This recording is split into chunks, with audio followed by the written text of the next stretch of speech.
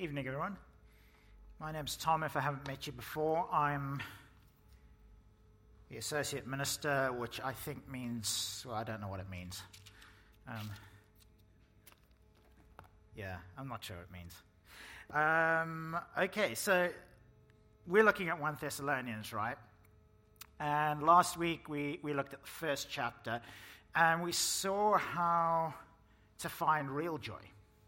If you remember what we looked at when we looked at that, we said that you find real joy in the gospel. So as you believe in Jesus, as that works out in your life and you follow him with service, your heart will be filled with joy. And then we also saw the value of modeling. So this idea that that the Thessalonians followed Paul and Timothy and Silas, and Paul and Timothy and Silas followed Jesus, and the question was, who do we follow? Well, in a sense, we're following the Thessalonian Christians, right? Because even though 2,000 odd years have passed, we're still looking back and reading about their actions and following them. So this week we're going to look at two things. And the first thing we're going to look at is how to be a joy as a leader in God's church. And the second thing that we're going to look at is how to be a joy to those who lead you as well. So put your hands up if you're a leader. Any form, any level in the church, put your hand up if you're a leader. Leading one person, leading multiple. Okay, that's a few of you. Put your hand up if you're a follower. Yeah, okay, that's pretty much everybody. Yeah, we're all leaders, all followers. There's something in the sermon for each one of us. Why don't I pray? Father, we pray that you would be with us tonight. As we look at your word, we pray that you would speak to us. Father, as you speak to us, we pray that we would listen and that you'd change us and make us more like Jesus. And we pray this all in Jesus' name. Amen. So, think hypothetically for a second. If you could pick any combination of character traits for your leaders in your church, what would they be? What would you want your leaders to be like? Have a think, and if you need to speak to somebody next to you, you can speak to somebody next to you while you're doing this. But just have a think about that, what you would want your leaders to be like if you could choose any character traits for them. How would you want them to lead?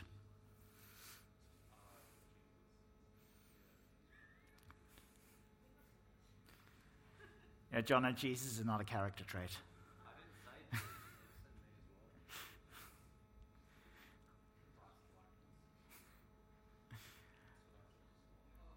Any brave people want to volunteer an answer? What would you choose for your leaders to be like? Humble, yeah. Loving faithfulness, yeah. Anybody? Compassion. Yeah. What was that, Ollie?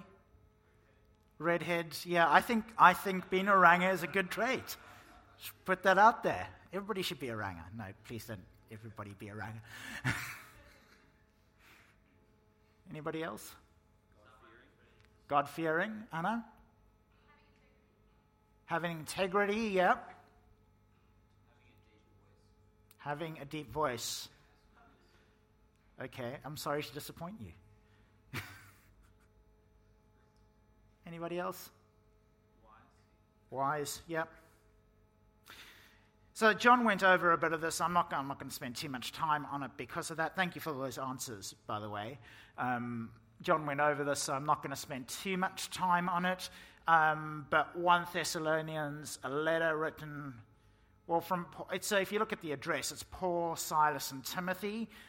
If you look at how it's written, it's probably Paul on behalf of Silas and Timothy, writing to this church at Thessalonica. Now, the thing is this, that if you go and look at Acts 17, 1-10, which tells you the story of the planting of that church, what you'll notice is that Paul and Silas particularly didn't spend a great deal of time in Thessalonica. They were actually only there for a couple of days. The Idiot's Guide is, and this is mainly for me, not for you, is that they got there, they preached in the synagogue, which is what Paul often did as he toured around spreading the gospel. And he preached, and some people believed, and other people got really upset, and it wasn't very long before they were kicked out the town. They had to smuggle them out at night. So they didn't have a huge amount of contact with the church, though Timothy is sent back, as you'll see a bit later. Timothy was sent back at a later stage to go and spend some time with them. But really, we can look at them and go, well, they didn't have a great deal of time there. And yet, if you read 1 Thessalonians, it's pretty clear that they had a leadership role in the church.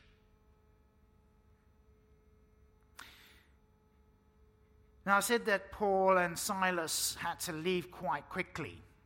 It was actually at the dead of night that they left Thessalonica.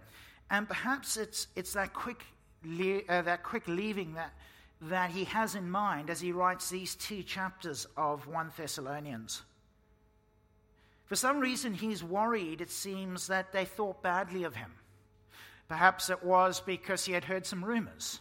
You know how rumors spread. Perhaps somebody had said to somebody who said to somebody something, and he heard it and went, oh, they hate me because I left too quickly. Perhaps he just sat there and thought, well, if I was them, I would hate me for leaving quickly, so they must hate me. We don't know which of those it was, or if it was another one. Either way, we see pretty much 2 chapters of him defending his leadership and his ministry at Thessalonica. As it turns out, if you go and look at chapter 3, verse 2, he goes, it's up there, thanks, Eliza. She's very efficient. Apparently, they sent Timothy back, and Timothy came back to Paul after that visit and said, actually, they don't have a problem with you at all. They quite like you. They fondly remember your time in Thessalonica.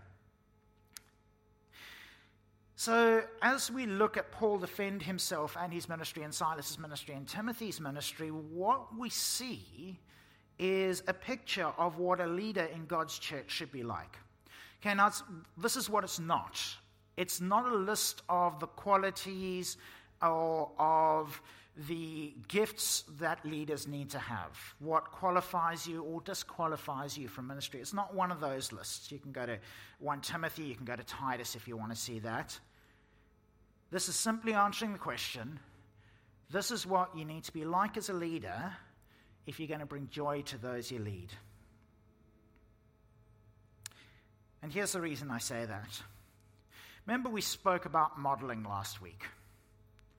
Well, Paul puts himself up there and says, if you want to be godly, look at me.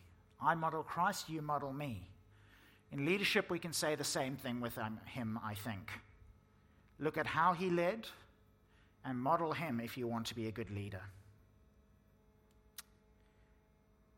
So there are 2 verses in this passage, chapter 2, verse 11 and 12, that I'm going to kind of base what we talk about tonight around. I think they summarize what the section of Scripture is about.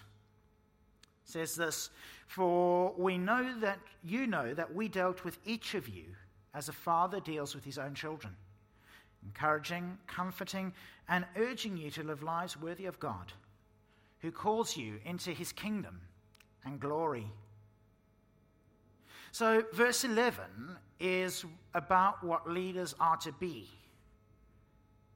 Like a father with his own children. Verse 12, excuse me, could you mute me, please?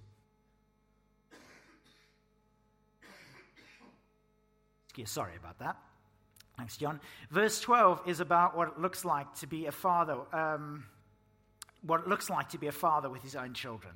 So that's encouraging, comforting, urging each of them to live lives worthy of God who calls us into his kingdom. So the question is, why does Paul use this father metaphor?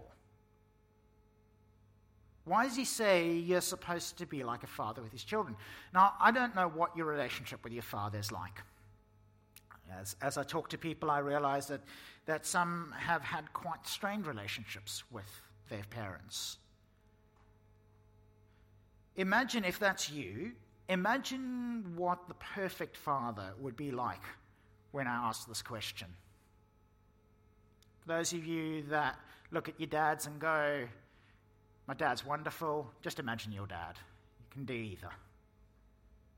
So what do you think of fathers what do you think of when you think of fathers? What are some of the words that come to mind, some of the ideas that come to mind? Fathers are. You can answer.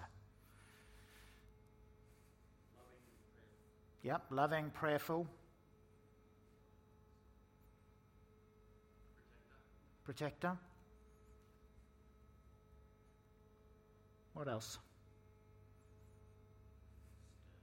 Stern.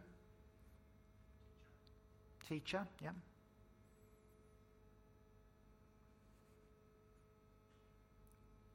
What about provider? That's one. Educator. Nurturing, those are all the ones I wrote down. Protecting. Though if you go and look at verses 7 to 10 in chapter 2, you'll see that Paul doesn't only say that we are like to be like fathers to those we lead, we are also to be like mothers, and specifically nursing mothers. So if you think of your mother, and particularly you think of nursing mothers, and that's the picture that Paul paints. I mean, here's the thing with mothers, right? So I was up at 2 o'clock this morning, 3 o'clock this morning. I sleep very badly, so I occasionally wake up at all sorts of odd hours. It was really cold. And yet I can guarantee you that there were mothers up feeding their children at that time. Why would they do that? Luke's nodding. Why would they do that? What would possess somebody to get out of their warm bed at 3 o'clock in the morning to go and feed their child? Love. Look, if actually, let's just do an experiment, Kat. If I phoned you up at 3 o'clock in the morning and said, I'm hungry, what would you do? Slam down the phone. Yeah, block my number, send your husband to beat me up. Perfectly legitimate thing to do, I think, under the circumstances. Would not be good. You like me, you're my friend, but you wouldn't take that from me. I hope you like me. I think you're my friend. But you wouldn't do that from me because you don't love me in that way. And yeah, you would get up and feed your child 3 o'clock in the morning because you love them. If you go and look at verses 7 to 10, you see Paul describe his interactions with the Thessalonian Christians as being like a nursing mother. So if you look at verse 7, it says, we were like children amongst you. There's some dispute as to whether it should say that. The Greek word for a child that is still nursing, a baby in arms, is nepioi. The word for gentle is epioi. Only difference is one letter, a nun, an N. I think, and most of the scholars seem to agree with me on this, aren't they lucky that they're right, that gentle is probably the right word. We were gentle amongst you, just as a nursing mother cares for her children. Nursing mother who loves her child, who gets up at 3 in the morning, who not only feeds her child, but then burps her child and changes her child. That's really what Paul is saying he's being like.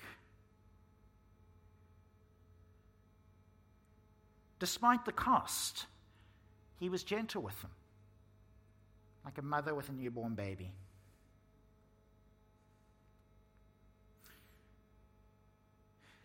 So Paul talks about how he was approved by God as an apostle. In other words, his words carried the authority of God himself. Verse 6, chapter 2. He could have come with that, but he didn't. Instead, he was like a father, he was like a mother with the Thessalonian Christians. Now, here's the contrast. Quite often when you read these parts of the Bible, there's a whole lot of stuff that we don't see because we're not in the culture. But here was one of the cultural things that he was probably contrasting as he spoke about this. There were this group of itinerant philosophers that went around the Greek world. And they would go from city to city scratching out a living. Now, wisdom was the big thing for the Greeks. That was what they valued above all else. In the same way that we value the wealthy, the famous, those who have likes or whatever it is on YouTube. What do you have on YouTube? Subscribers. Thanks, Jono. Subscribers on YouTube. People that have lots of subscribers, those are the people that you want to be like, you want to be around.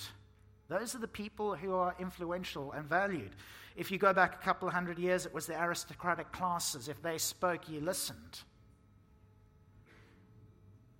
The philosophers in Paul's day, the time around Jesus, the time before that, and the time after that, they were the ones that everybody wanted to listen to. Now, the good ones settled in schools and taught. Now, you will know some of their names, guys like Plato and Aristotle and Philo. The reason you know their names is because they were good, right? If they weren't good, you never would have heard their names. The less good ones used to scratch out a living, traveling around, often the minor cities of the Greek world. And when they got to a city, they would set up shop and they would discourse. They would stand up and argue and talk and speak and convince people of the wisdom that they had. And as they did that, people would see them and be impressed. And as they saw them and were impressed, they would take them into their homes and look after them. And then when they had outstripped their welcome, when they'd been seen through, when people had realized they actually were shallow as they sounded at first, they would just move on to the next city and do the same thing over and over and over again. But have a look at this. Verses 3 to 7. For the appeal we make does not spring from error or impure motives, nor are we trying to trick you. On the contrary, we speak as those approved by God to be entrusted with the gospel. We're not trying to please men, but God who tests our hearts. You know we never used flattery, nor did we put on a mask to cover up greed. God is our witness. We were not looking for praise from people, not from you or anyone else, even though as apostles of Christ we could have asserted our authority. Instead, we were like children, young children amongst you, or we were gentle amongst you. See the contrast there? You have these itinerant philosophers there to make a buck. Quite happy to scam, quite happy to con. Pretending to be wise and noble. And you have Paul and Silas and Timothy like a mother to a newborn, caring, tender, and most important, entirely focused on what their children, what the Thessalonian Christians wanted and needed.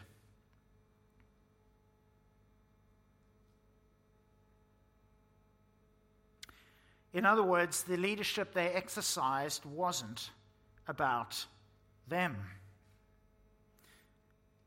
On the contrary, if you look at verse 9, they worked day and night to not be a burden to the Thessalonian church.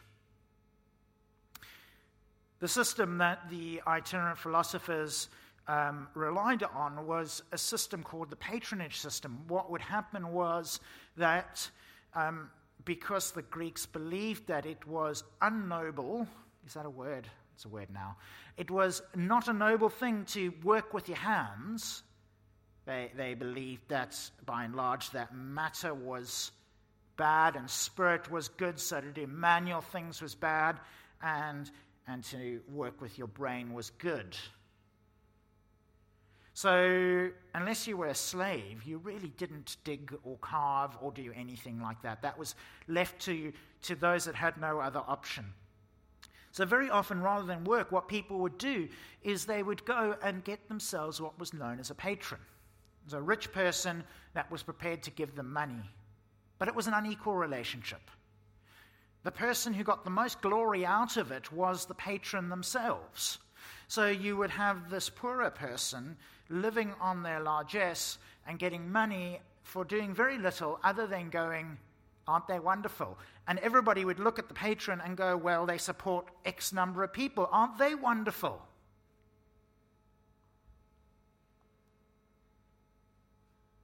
Paul refused to engage with that system. So we know he had a trade, as many Jewish men did. We also know that he was educated by the leading rabbi of his day, a guy called Rabbi Gamaliel. It was the equivalent of an Ivy League, Sandstone University, Oxbridge University education that he had. Yet, as most people that went through that, as much for theological reasons as practical reasons, he had a trade. Now, Jewish people believed that work was good. So Paul inherited his father's trade. His father would have been a leather worker, making tents in all probability, and that's what Paul did. So he gets to a town. He didn't only do this in Thessalonica. He did it in many other cities as well. He would get into the town, and instead of relying on the largesse of people in the church to support him, so that he wouldn't be accused of being like the itinerant philosophers, he would go and work all day. 6 days a week, he would work so that he could go to the synagogue on the Sabbath and talk about Jesus. Gave his all to them, like a father would, like a mother would, towards their children. Even verse 8, he shared his life with them. I think that means that he lived amongst them. There wasn't the sense that he walked in through the doors and then he was on duty, and then walked out through the doors and wasn't on duty anymore. He shared his very life with them. Can we get verse 17 up, please? You read verse 17, you'll see the depths of the feeling that he had for them. It says, "But brothers and sisters, when we were orphaned by being separated from you for a short time, in person though not in thought, out of our intense longing for you, we made every effort to see you." We use the word translated orphans just to mean if you lose your parents. The Greek word behind that was actually used for somebody who had lost their children as well. So what he's saying is that you were like children to us. When we couldn't see you, it was like our own children had died. That's how you are to be if you lead in the church. You're to lead like a father, like a mother, caring, loving, sacrificial.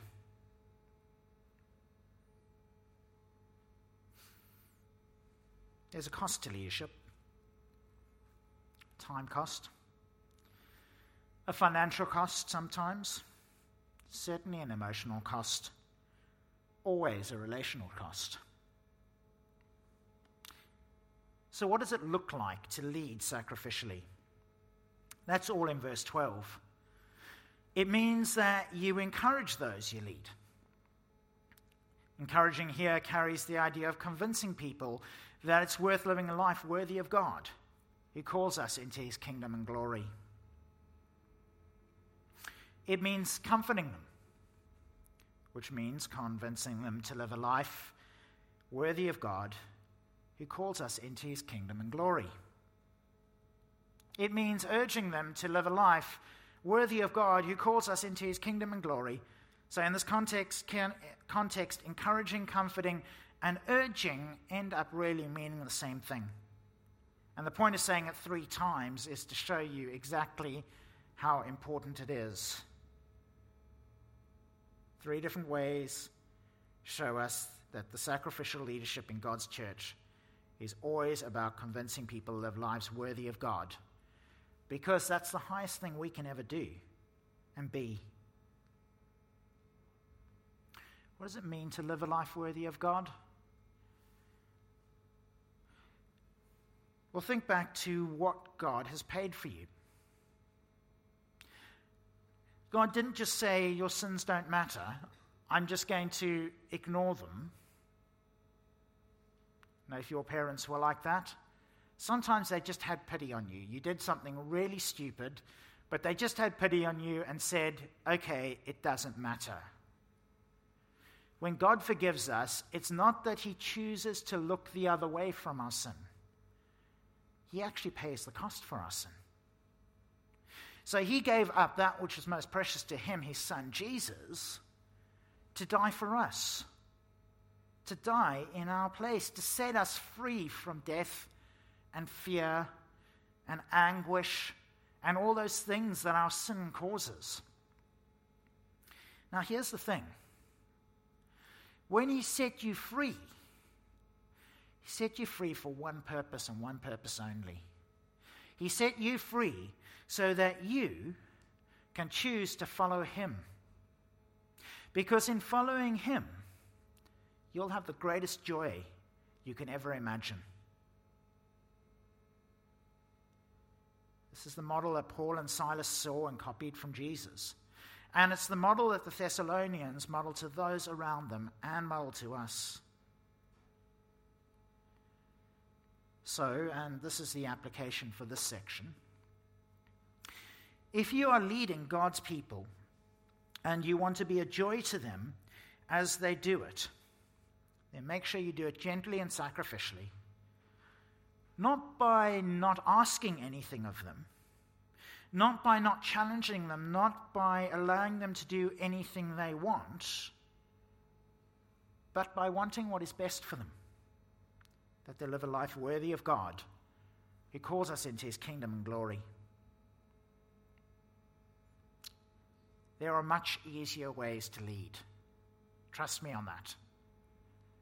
The easiest thing in the world is to let people do what they want to do, when they want to do it, how they want to do it. But that's not what we're called to do if we lead in God's church. We're called to be like a mother, a father with their children, encouraging them to live a life worthy of God, who calls us into his kingdom and glory. So what about being a joy to those who lead you? Good news is we've covered a lot of the ground already. Is the key to being a joy to those who lead you compliance? Yes, Tom, of course we'll do exactly what you want. Want me to do that? Sure. No. Have a look at chapter 3, verses 7 to 10. Have a quick read through that. Your Bibles are up there. I'm not going to read it to you. You can read it up there.